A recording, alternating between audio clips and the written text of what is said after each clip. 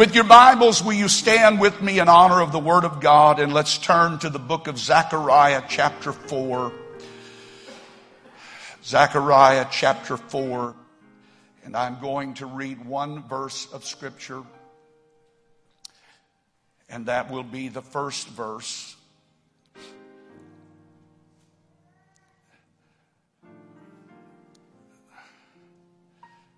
And the Scripture reads, "And the angel that talked with me came again and waked me."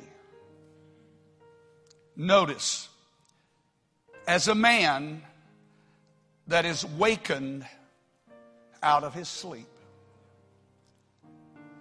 An interesting choice of words. He was not asleep, but he was. According to the indications of Scripture, he was in the midst of revelation and lost focus. And I want to talk to you about awakening out of a sleep. God bless you. You may be seated. Amen.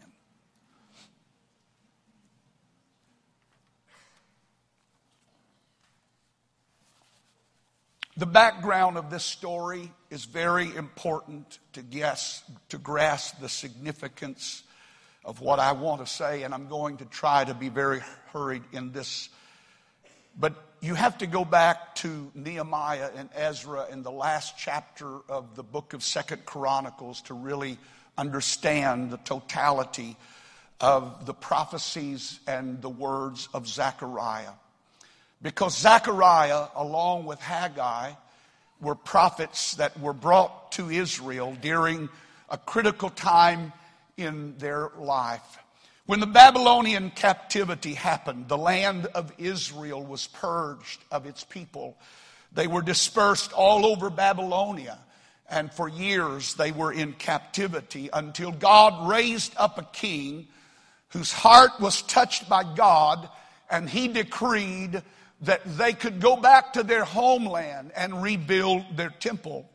And so when Cyrus, the Persian king, rose to power, he decreed that all who wanted to return to their homeland and rebuild the temple could. And there were over 50,000 people who availed themselves of this wonderful opportunity to resettle in their beloved homeland. When they got back after a 4-month journey, it took them a while, but in the second year or third year of being there, the Bible said that they laid the foundation of the temple, and then opposition arose and it was shut down. And so for 14 years there was only a foundation but no temple laying on its foundation, until Darius would arise on the throne in 521 BC. And God called Haggai and Zechariah at the same time to arouse their countrymen to take up the task again. And again, someone did not want that to happen, and they questioned their efforts, and thus it was confirmed by Cyrus or by Darius that what had been decreed was true and they could rebuild the temple. But an interesting thing had happened in this process. The people of God had lost interest in rebuilding the temple. Their attitude had changed, and they judged the hindrances that they were encountering as an indication that God was not in what was being done. You can misread your troubles. Amen. And so God sent the messengers of Haggai and Zechariah to awaken them from their indifference. And so that brings me back to our text today that we read from. Zechariah was both a prophet and priest, which was an unusual combination.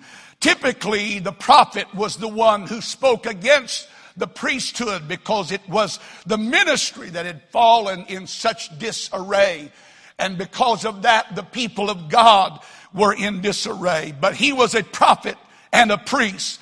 And he preached restoration, and he preached revival of their spiritual life. And he prophesied of the coming Messiah's reign and return. And Zechariah was the messenger of God to stir up his people for what was coming, the day of the Lord. And the words of Zechariah, when you read them, are multifaceted and have many purposes. They recall their history. They remind them of who they were. And they presented to them a solemn warning to the present generation that they need to stir something in themselves to the opportunity that was before them. And there follows in the wake of that beginning a series of 8 visions that God gave to Zechariah concerning his people, their future, and God's promises toward them. Some scholars believe that these 8 visions took place in one night of time. Others think it was perhaps over a period of days, but it is my feeling from my reading that it is more likely something that happened in a one-night span. They were these consecutive visions that came from God, and God was showing Zechariah what he was going to do and how he was going to do it to reestablish his people and prove to the world that he was God of God, King of kings, and Lord of lords. And so when you begin reading the book of Zechariah, the first vision that he had was of horses and riders. They were visitors that God had sent to this earth to look it over and to do God's bidding. They came to inspect. And in fact, God was by these riders and horses. He was reclaiming his sovereignty over the nations. And he was displeased with what he saw, in that they were at ease in Zion. And they had taken his grace for granted. And they had become careless and arrogant and abundant in their own things and complacent toward the things of God. And God hadn't done anything about it as far as they were concerned, and so God never would. But God sends a messenger. He sends a visitation that God was going to rebuild his temple. It was going to happen. I have news for you, church. God is going to build his church. Whether you and I are a part of it or not, God is going to build this church, because he said, I am the one that established it, and I am the one that will lead it, and I am the one that will see that it prevails. Amen. The second vision was of 4 horns. They represented the very many obstacles that had fought against Israel, the spirits that had divided and scattered Israel and opposed them and oppressed them and harassed them. And God gave not only that, but he gave them smiths that could help them rebuild their armory and make them fit for war again. The third vision was of the surveyor who had come. God was going to draw some lines. He was going to mark off his territory. He said, go measure Jerusalem's width and its length. The visible walls are going to come down. They're not going to be needed any longer, because I am going to be a wall of fire about my people. And God was trying to take their eyes off of the things that they had built and put it on the things that he had built, and say, this is where your security is. This is where your safety is. This is where you will be saved from, not by the things that you have done. The fourth vision was of the prophet Joshua, who stood in filthy garments, and it spoke of how unworthy. No one seemed to be clean enough. Nobody was worthy enough to be in this position because of their present condition. But God said, I'm going to do a work of mercy. I'm going to do a work of grace. I'm going to give you garments that will cover. Take those filthy garments off of him and put on him the garments of praise, and put on him the garments of the priesthood, and I will make him worthy to serve. And now we come to this 4th chapter, and now it is the 5th vision that is given that night. It was of a golden lampstand, and the oil that flowed from the 2 trees continuously in it that lit those lamps. And there were 2 tubes running to every branch. There were 7 branches, and all of them were flowing freely with the oil from these trees, and there was light. And it was here in this revelation that I feel, as far as I am concerned, it was the pivotal moment in all the visions that God was going to give to Zechariah. This was the critical moment. This message that he was giving to him at this juncture in his discourse was the vision that would bring the most lasting impact upon their life. And that word was this. This is the word that I want you to give to Zerubbabel. Not by might, nor yet by power, but by my Spirit, saith the Lord. There in the midst of the darkness and the chaos was an encouraging word that I am going to be the one that's going to make this happen to you. They were not alone. They were not going to have to do it by themselves. God was going to be with them. But this is what I need you to understand today. It was in the midst of this most powerful revelation that a disconnect happened. It was in this moment that was most critical for them to be connected and in tune with what God was saying. And all of a sudden, this prophet of God, this man of God, zoned out. He's looking, but he's not seeing. He has ears, but he's not hearing. And the angel turns back to him and realizes by the look on his face or the presence of his countenance that something has happened to this man. And the Bible said he wakes him as a man who has gone to sleep. He wakes him. He tells him, this is the critical moment. This is the critical hour. You need to wake up. You need to realize what is happening, and you need to hear what I am saying. The word that is used here for awaken carries the idea of the opening of the eye. Not just sleep, but opening the eye so that you can see. Perhaps his eyes had glazed over. Maybe he was on overload.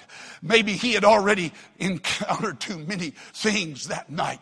Maybe there was too much weight. Maybe there were too many things on his plate. Maybe there were too many things pulling at his mind. And it was in that moment that he disconnected from the vision and the revelation that was coming. And the angel had to turn around and say, hey, wake up, wake up, wake up, wake up, wake up. Wake up. I've got something you need to hear. This is important. This is critical. This is the pivotal point of this whole revelation. Not by might, nor yet by power, but by my Spirit, saith the Lord. He had checked out. He had checked out in this critical moment and was disconnected. We would say he just lost his attention. He lost focus, and the angel had to arouse him, to shake him, to stir him.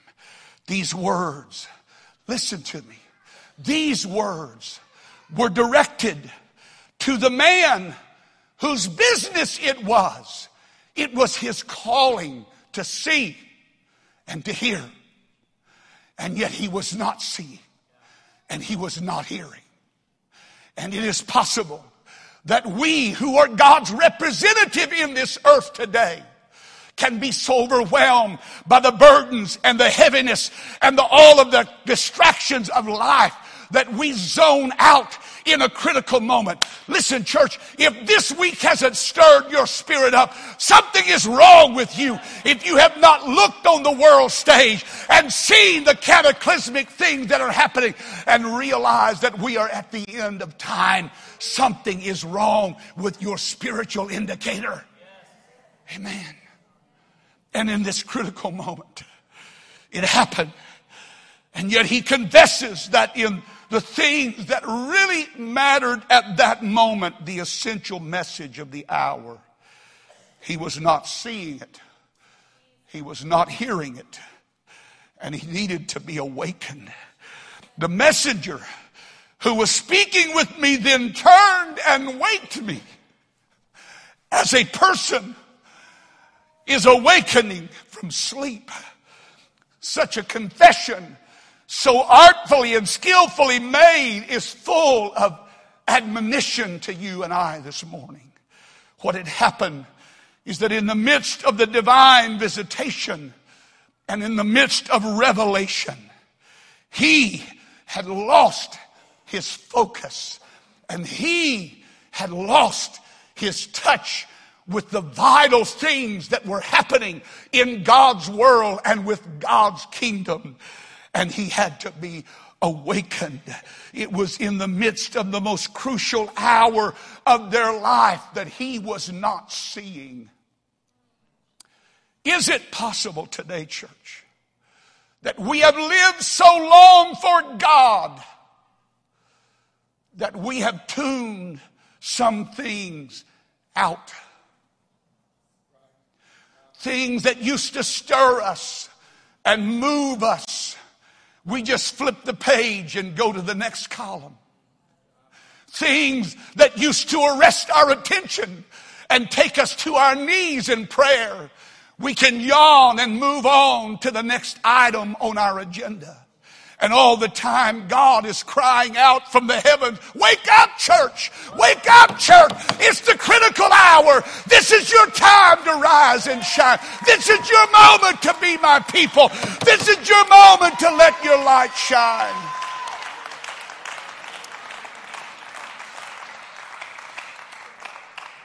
And if it had not been for the provocation of God, if it had not been for God's merciful intervention, his stirring, his needling, his irritating, his goading, his pushing, his prodding, his urging, Zechariah would have missed the most important message that God had to speak in that hour. Amen. Sometimes I feel like I'm an agitator. Sometimes I feel like I am viewed as an aggravator. Why don't you just leave me alone, Brother Hughes? Why don't you just let me live? Why don't you just let me enjoy life? Why do you always have to preach this kind of stuff? Why do you always have to mess with my mind and my spirit? Instead of being irritated by that, you ought to be thankful that God cares enough about you that he'd send a messenger to you to say, hey, pay attention. Look, listen to me. Hear what I'm saying. Listen to where I'm talking to you from. Oh.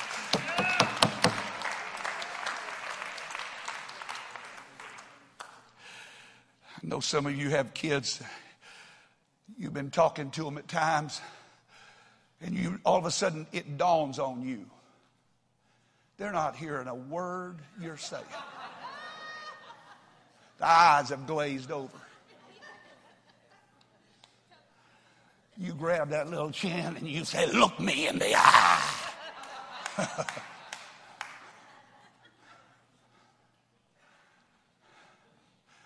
And that's what God was having to do with Zechariah, his man that should have been seeing and should have been hearing. He had been, hey, wake up. You cut your eyes on wrong. You've let so many of these distractions. You've let the heaviness of life so overwhelm you and burden you that you've lost track of what I'm showing you something vital for this hour. You need to wake up. You ought to thank God that he irritates you. You ought to thank God that he loves you enough and cares for you enough that he won't let you sleep. that He will wake you up, that He will stir your spirit. He loves you enough to say, hey, this is your finest hour. This is your greatest opportunity. This is your day to shine. This is your day to be my people.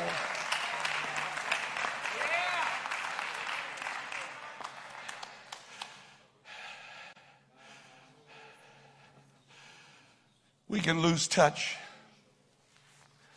at critical moments in life.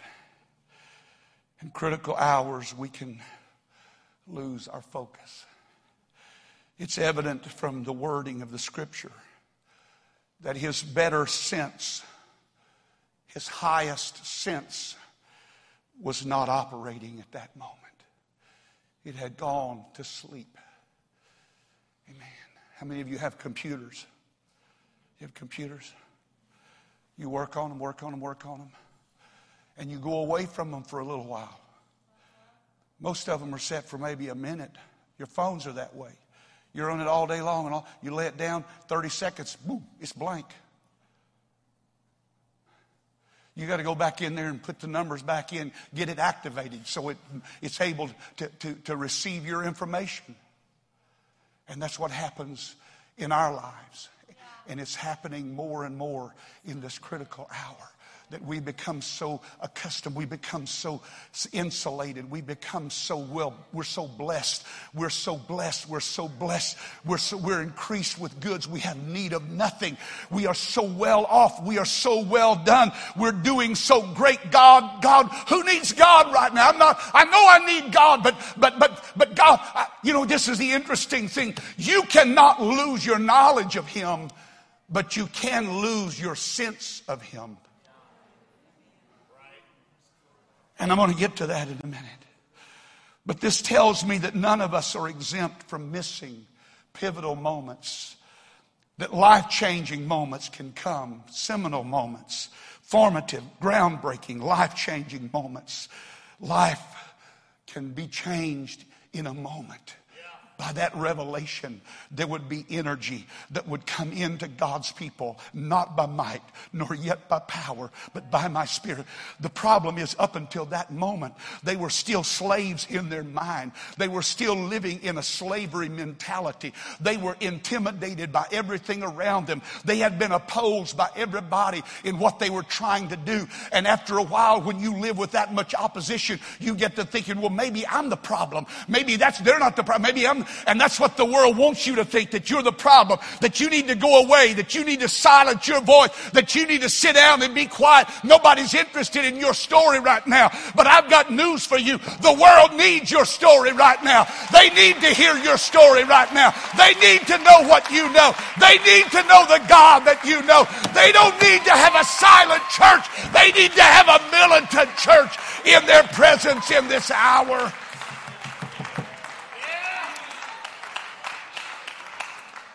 Life can get so heavy and so monotonous and so busy and so crowded that we zone out. We go to sleep. We hibernate. We check out. The lights are on, but nobody's home. Amen. The phone's ringing, but nobody's answering. I hear that often in my own life. I fear there are people in this place today that have eyes but are not really seeing. How do I know that? By the decisions that we make every day, by the direction that we point our life, by the priorities that we make for our families. Amen. Life can get so busy, it does that. Amen. We live in an hour that needs all of our faculties. It needs all of our attention in tune with God. If there was ever an hour that you were alert and living for God, this is the hour, folks. This is the church's finest hour. I am convinced of that. If I did not believe that, I would close my Bible right now and never step back in this pulpit. But I believe, I know from the Word of God that at evening time there shall be light, that the latter house is going to be greater than the former house. I am convinced tonight that God said, I will build my church. I will build it next door to the gates of hell, and hell shall not prevail against it. I will do the work. I will accomplish the work. I will see it done. Amen. But we cannot rest on our past revelation or blessings. We need a fresh anointing. We need a fresh awakening. My prayer this week has been, oh God, wake us up. Wake me up. Help me. And by waking, I don't indicate that you have gone into a deep sleep. I think the word more accurately could be to make me aware. Make me aware. The moment when you suddenly are aware of something, it's that moment of revelation that you realize that God is speaking something, and I need to have ears to hear, and I need to be sensitive to what God is saying. There are 4 things that I believe needs to be awakened in us. And I don't know that they will apply all to all of you, but one of these is going to apply to every one of you. Number 1, we need the winds of God to be awakened, to blow on the garden of our soul, because there is a stagnant atmosphere in some of our lives. There has been no fresh oil. There has been no fresh fragrance. There has been no fresh anointing. There's just been the ritual and the routine and the rote of just going through the movements and the motion. We know all the words. Our mouths and lips are moving, but our soul is disconnected. We're sitting here in church, but our mind is at Six Flags.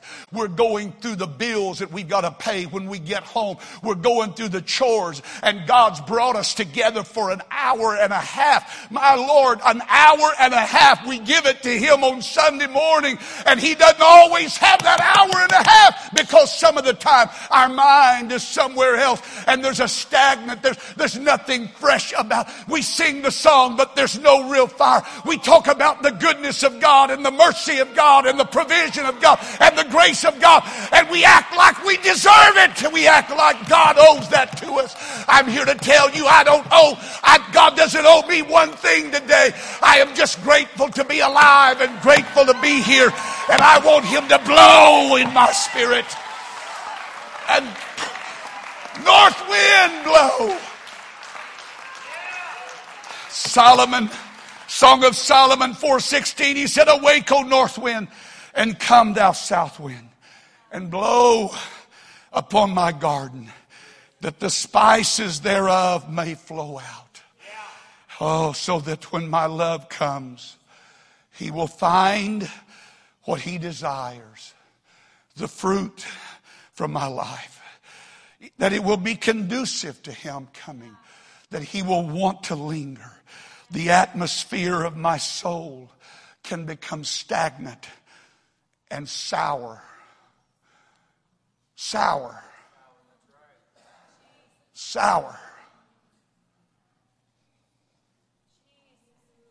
May I digress? Sour.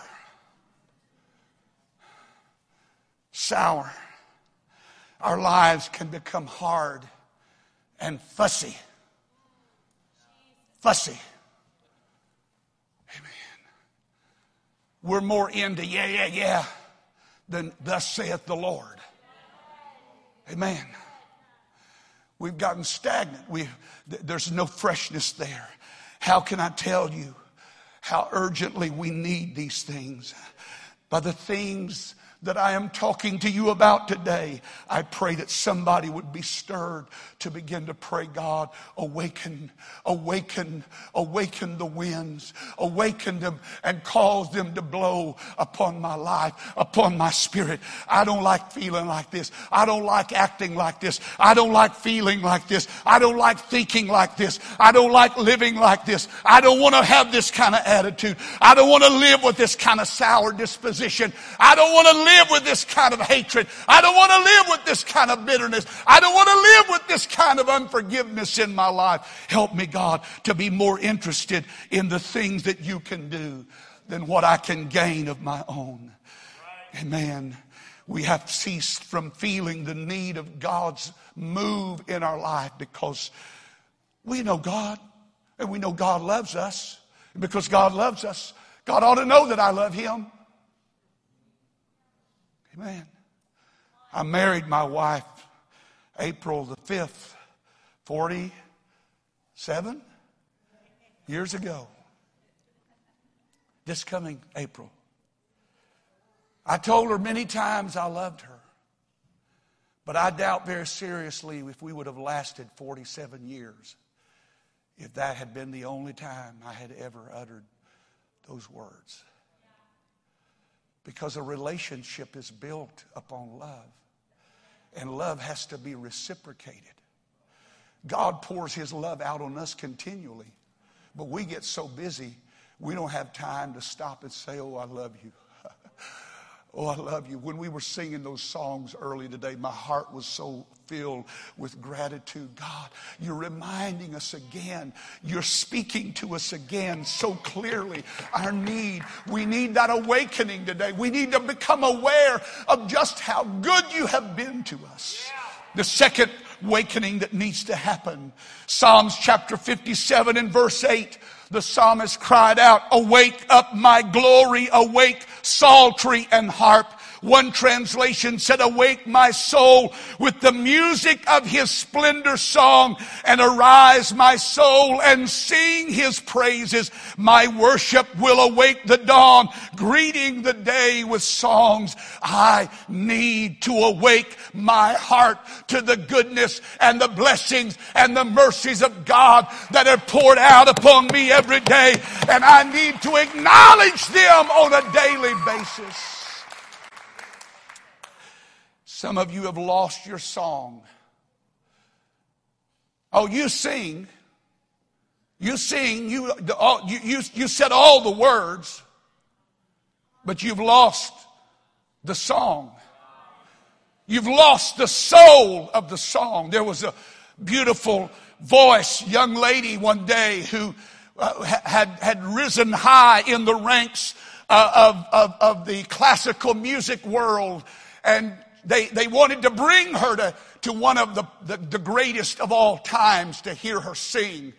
And so he came in and sat down and he listened to her go through her oration, and she hit every note. It was perfect. It was clear. It was precise. And when she got through, he got up and walked out and was unimpressed. And when somebody said, well, what was wrong? Why weren't you impressed? He said, she's got the lyrics, but she doesn't have the soul of the song. And until she gets the soul of the song, she's never going to move anybody by her music. And I'm going to tell you, church, that if we don't get our song back, we're not going to move the world with what we have to say. But when there's a fire burning in us, when there is a fire consuming us, the song that we sing will impact the world in which we live. And this is what I said a while ago. I need to say it again. You haven't. This is what the Lord spoke to me last night when I got home. You haven't lost your knowledge of Him, but you've lost how to express it. And listen to me. When you lose how to express it, it's like having money in the bank, but not being able to access it. It's having funds, but they're frozen. You know what unlocks the funds that God has for your life? It starts right here. It starts right here in your soul. When you open your mouth and you begin to praise and sing praises unto the Lord, there's an exchange that takes place. God does something in a world of economy that you and I can't even comprehend today. But it is out of the mouth of babes and sucklings that I have perfected praise. And I have made that the perfecter of your life, that it will bring you all of the best things when you learn how to sing your song again. Some of you haven't sang your song in a long time because you've let the hurts and the hardness and the sorrows of life steal that from your soul. All the stuff you've gone through, amen, it's taken your joy. It's taken your peace. It's taken the pleasure out of living for God. Living for God's become more of a chore than a pleasure. Worship becomes more of a chore. It's an exercise. It's not an experience. It becomes more of a habit and a ritual and a routine than an opportunity and a privilege. Your assets have been frozen. And you wonder why I feel so impoverished. Because I'm saying the words, but I don't have the soul of the song. I need to recapture the soul of the song. Though we are set in the blackness of such an hour in which we live, with apparently no visible help to sustain us, yet if you turn your heart toward God and you open your mouth and begin to worship Him, there's a divine exchange that begins to happen between His world and our world. And He fills our world with all of the things that we need to make it through this time in which we are living. And we can raise an altar and we can offer a sacrifice, and God will come as a consuming fire. God will come and He will accept that sacrifice, because that's what He desires from me. The third thing that needs to be awakened in our heart is found in Psalms 139 and 18.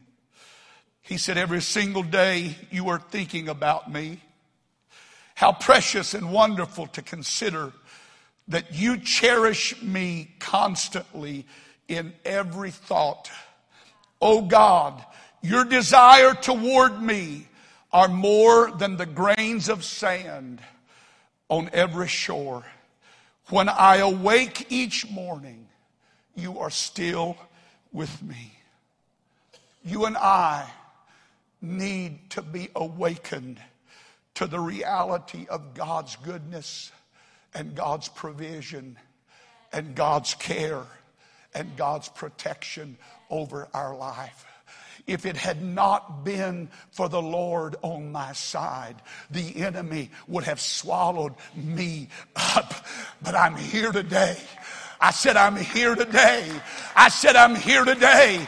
Not because of my might, not because of my power, but by His Spirit, saith the Lord. That's the revelation that you and I need today.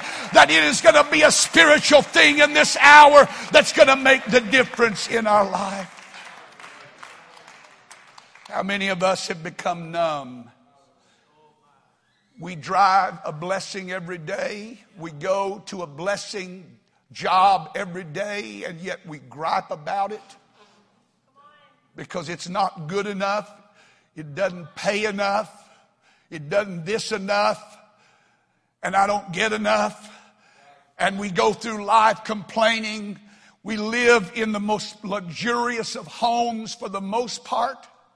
We dressed in, everybody in this building looks off of the fashion magazine. You look so awesome and nice today. God's done a pretty good job, I think. But we seldom stop to give Him credit. Well, I'm the one that had to work the job. But who gave you the knowledge to know how to do the job? Who gave you the strength to know how to do what you're doing? Who gave you the understanding? Who gave you the dexterity? Who put all of those motor skills in your life?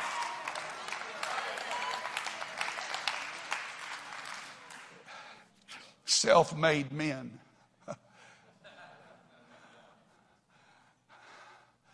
Self-made men are the most pathetic creation that's ever been created, because they're limited to only what man can do. And man, as you can see right now, can't do very much without messing it up. And we got it messed up in our country and on the world stage right now. But when we recognize that if it had not been for the Lord, amen, you thought evil against me, but God meant it for good.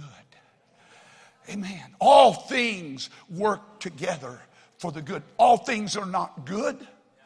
All things are not pleasant.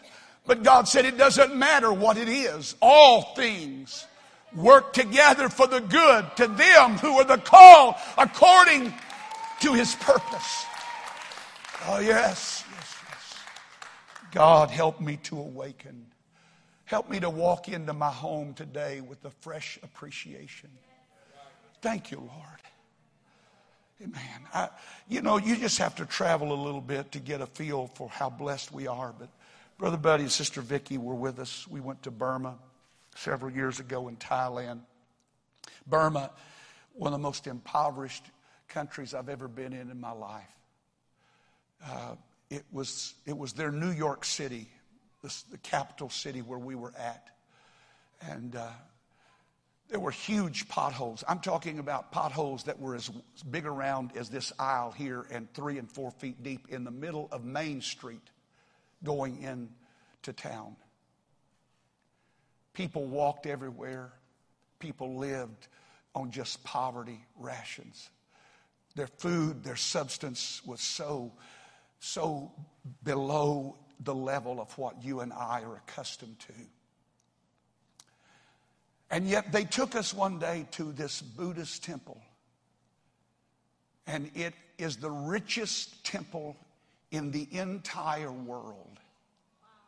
There are more diamonds and rubies and sapphires and gold in this temple that is offered to a God that does not even exist. A dead pagan.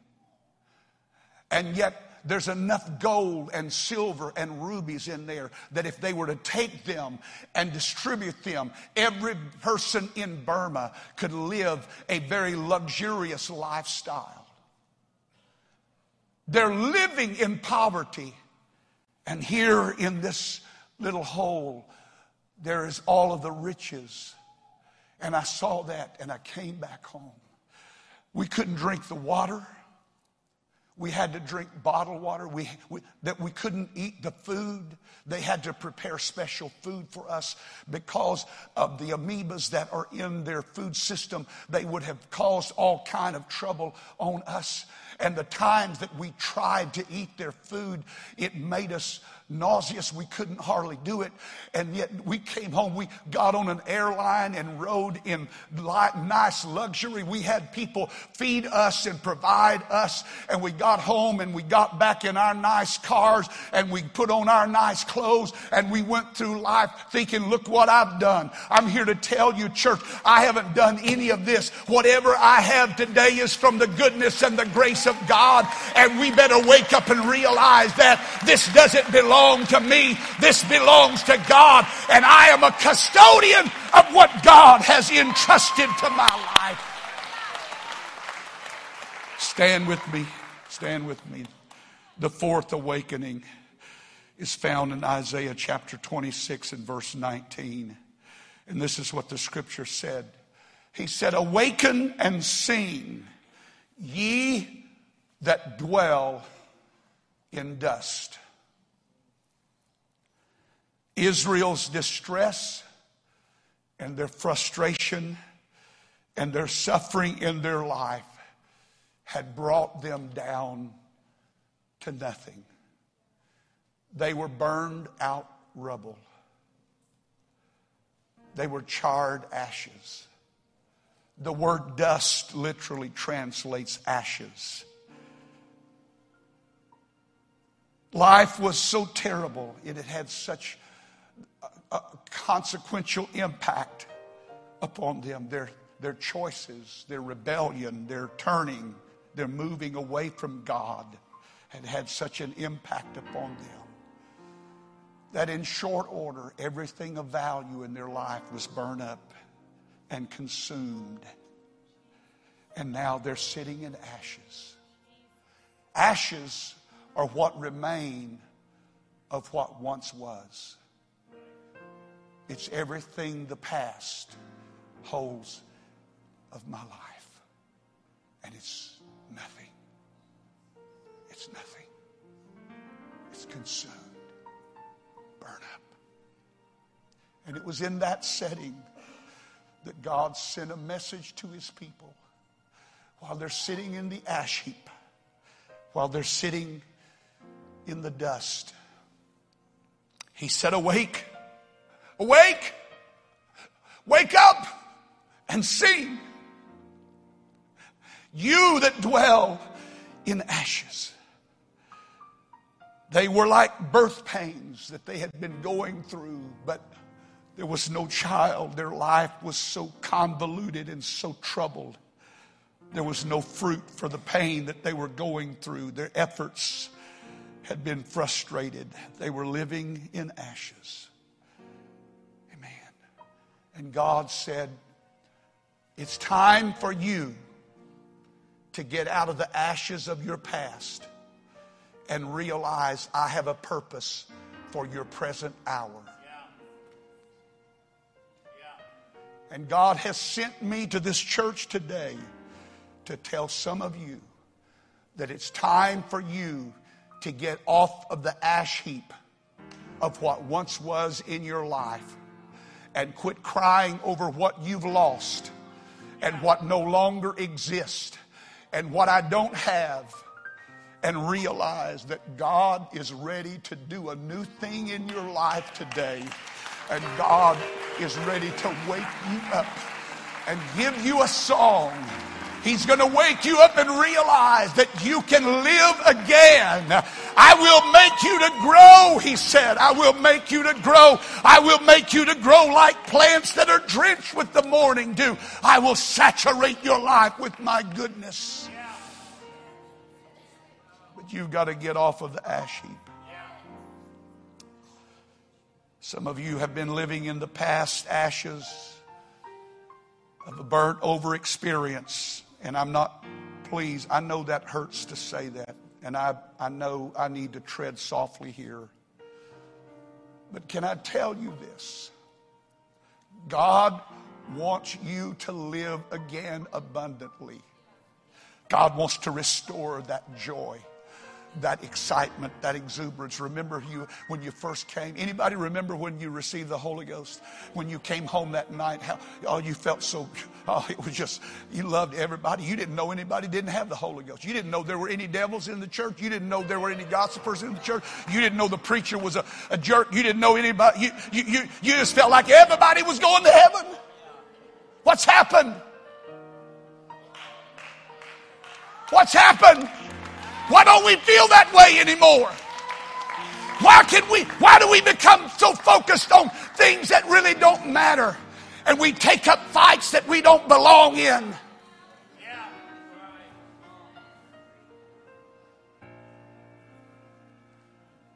God said it's time for you to get up out of the ash heap.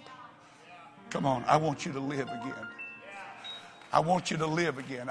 I want you to know how to enjoy my presence. I want you to know how to dance again in my presence. I want you to know how to have joy. I want you to know how to sing. I want you to know how to lift up your hands and praise me. I want you to know how to love me again. I want you to know how to pour out your soul to me and not have all this other clutter in the back of your mind. I'm already way over time. I'm sorry.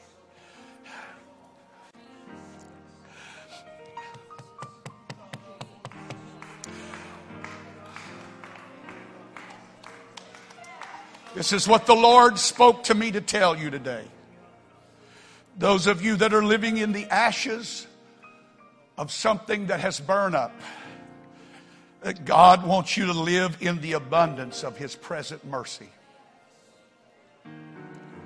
God's not through with your life. He's not through with what He wants you to do. He's not finished with what He has planned for your life. You need to get up out of the dust. Come on. You need to get up out of the dust. You need to get your song back. You need to get the psaltery out. You need to get your instrument of praise back out. Come on, whatever it is. It may be your hands. It may be your feet. It may be your voice. It may be an instrument. You need to get your psaltery out. Come on. It's time for me to learn how to praise Him again. It's time for me to learn how to dance in His presence again. It's time for me to learn how to sing again. You've been so good. Oh, yes. You've been better than good, Lord. I can't praise you enough. Oh, yes. Oh, you my life. I can't praise you. Come on, get out of the ash heap. Come on, get out of the ash heap.